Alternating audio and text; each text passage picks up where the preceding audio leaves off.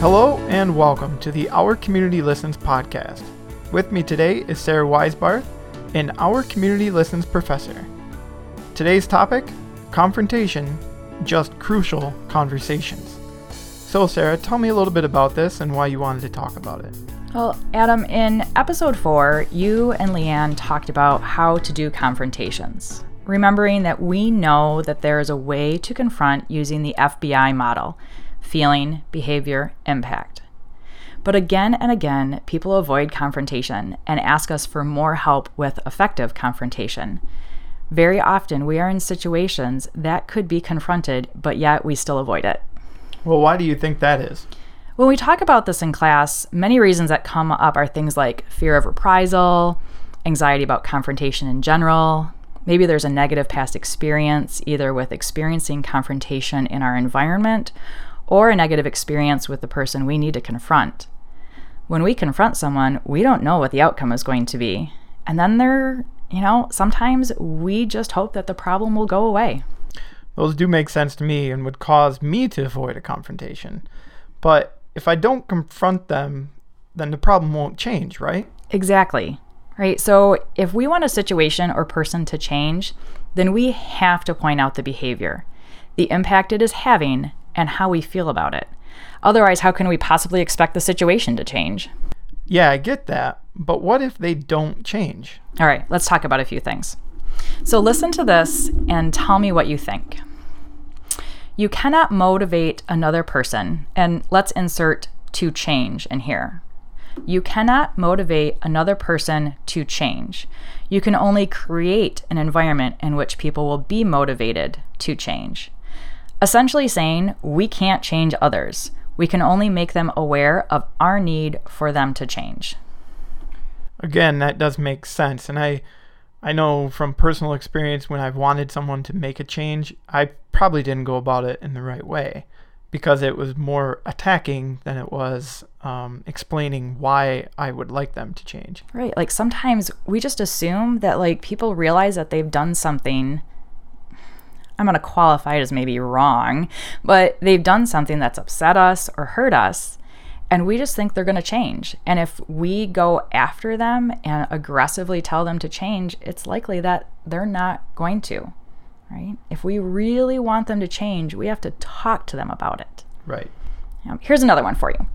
People change to meet their needs, not yours. Again, that makes sense. And it's not that it's a selfish thing, but instinctually, I believe we all are kind of looking out for ourselves. Yeah, absolutely. There's going to be a thought very naturally like, well, why would I change? Why would I do this, right? That's why we include that impact in those confrontation messages. When we help people understand what impact their behavior is having on us, they're going to be more motivated to change. Just by confronting them in a way that helps them understand that impact, we're creating that environment for them to change, essentially to meet my needs. So here's that radical concept. When we confront someone, we're actually asking them to change because we need them to. Wow, so we actually need their help? Yeah, it's almost like you have to pause to think about that for a second, right? Someone's done something, I'm irritated with them, I'd really like them to change, I need their help. And I know in the past, when I go to ask for someone's help, I better go in a way that's going to help them help me. If we go back to the reasons why people avoid confrontation that we mentioned in the beginning, no wonder why people are walking around irritated at each other and acting out because of it. If we just figured out how to have a conversation about the issue... It is a crucial conversation. Yes, these conversations really matter. This is how relationships are strengthened, restored, and prosperous. If we don't confront behaviors that people exhibit that are causing a problem, then... Well, nothing changes. Exactly. Cool. So I'm getting it, but I'm a little hung up on a couple things. Go ahead. Honestly, I sometimes wonder why people even behave the way they do in the first place. Can you explain that? Yeah, that can be a hard one, right? Remember that onion slide from class? It's the one that has the layers of blue with that one layer of green. Kinda. Okay, so let's walk through it for a minute. At the core of us are our values, beliefs, and needs, right? So I'm actually grabbing my stomach when I talk about this because for me, it is kind of that gut stuff that defines who I am, right? So that's at the center of this image. Then there's a layer up from that, our attitudes about life. These are based on our core beliefs, but look more like our thoughts about things. Then there's the way we would typically behave based on these attitudes that came out of our values. Next is the part where this opportunity to change comes in. We all have a choice in how we behave. On the onion slide, this was that green layer of choice. I might typically behave in a particular manner based on my attitudes, which are based on my core values and beliefs, but I can choose to have a different behavior. Could you provide like an example of that? Yeah, so I have a great example that is very real in my life. I'm crazy organized about things. My belief is that everything has its place and it should be in it. My attitude is that things are simpler and more efficient if they are organized. My tendency then is to keep things maybe categorized, straightened up and tidy. I regularly go through things and sort, and I'm using air quotes when I say regularly because my idea of regularly is different than other people's. And as I go through and sort these things, I like to throw things out. If they're not being used, then they just need to go, right? So I'm very organized. I have this belief about things being simpler and efficient that way. And when I regularly straighten up and tidy, things get thrown out. Right. That's the behavior that you end up seeing. My mom, on the other hand, she likes to hold on to things. She was raised in a situation that taught her not to throw things away. She believes that everything has value to someone, that it is worth something. I'm using air quotes again, worth something. She actually borders on hoarding.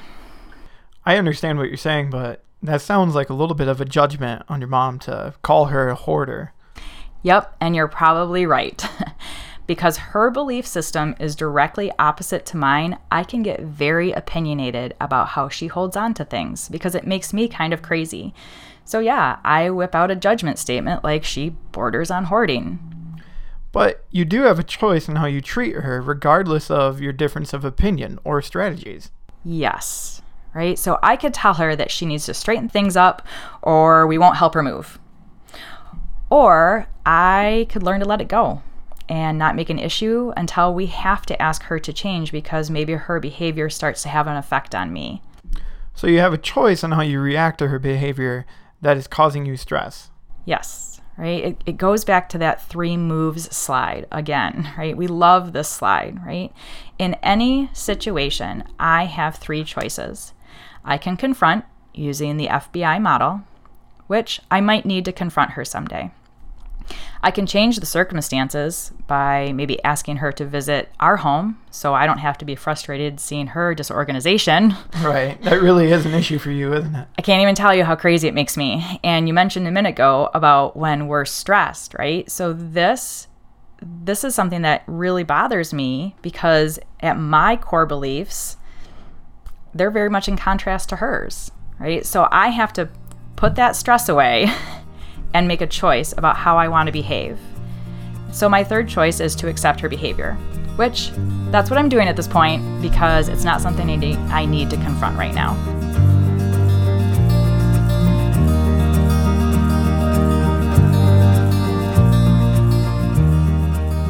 So Sarah, tell me how all of this kind of ties together then. Okay. People behave to meet their own needs. And every behavior is an expression of their core values and beliefs, right? It's that onion slide. You said you don't always understand why people behave the way they do, right? Neither do I. Not until I spend some time thinking about what's important to them. Then I might get a glimpse of understanding into their behavior. Okay, but what if I really do need them to change their behavior? There it is. I need them to change. Kind of a dinger, isn't it? We are asking them to change when we confront, or we're embarking on that crucial conversation where we're about to learn more about them and why they exhibit the behavior we're confronting. But what if I really do need them to make some kind of change? And maybe they don't? Yeah. Yeah. We confront again. Or we consider our other moves. We can change the situation, or we can accept it. That sounds like a lot longer conversation than maybe we have time for today. For sure, but let me tell you, it's a good one. So in the end, Sarah, what do you want people to take away from this podcast? I would say for me, if I really need someone to change, I need to have that crucial conversation and confront them as a means to understanding them and helping them understand me. Instead of seeing confrontation as something that drives disconnection, it can be a way to connect to others. You know, I never really thought about it that way. Yeah, it kind of changes your perspective on things.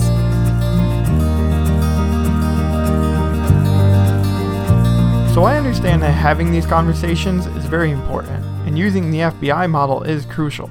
But I don't always know how to define everything in each segment to get my feeling across correctly.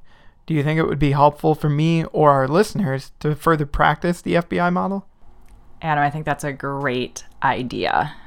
We have a lot of people asking for help with effective confrontation. And when we have them give us examples of their confrontation messages, there's a lot to work through. Even I have a problem when I sit down and write a confrontation message. Man, sometimes it's too wordy. Sometimes I'm not using the right words. So why don't we do this? Let's ask our listeners to message into our Facebook page at Michigan OCL Alumni and send in practice, feeling, behavior, and impact statements, effective confrontation statements, because then we can use these real life examples and kind of pick through them and be able to identify each aspect and refine them in such a way that people can understand that when we do effective confrontation and have these crucial conversations, it can be done with great thought and intention. Because remember, alumni, you are the message.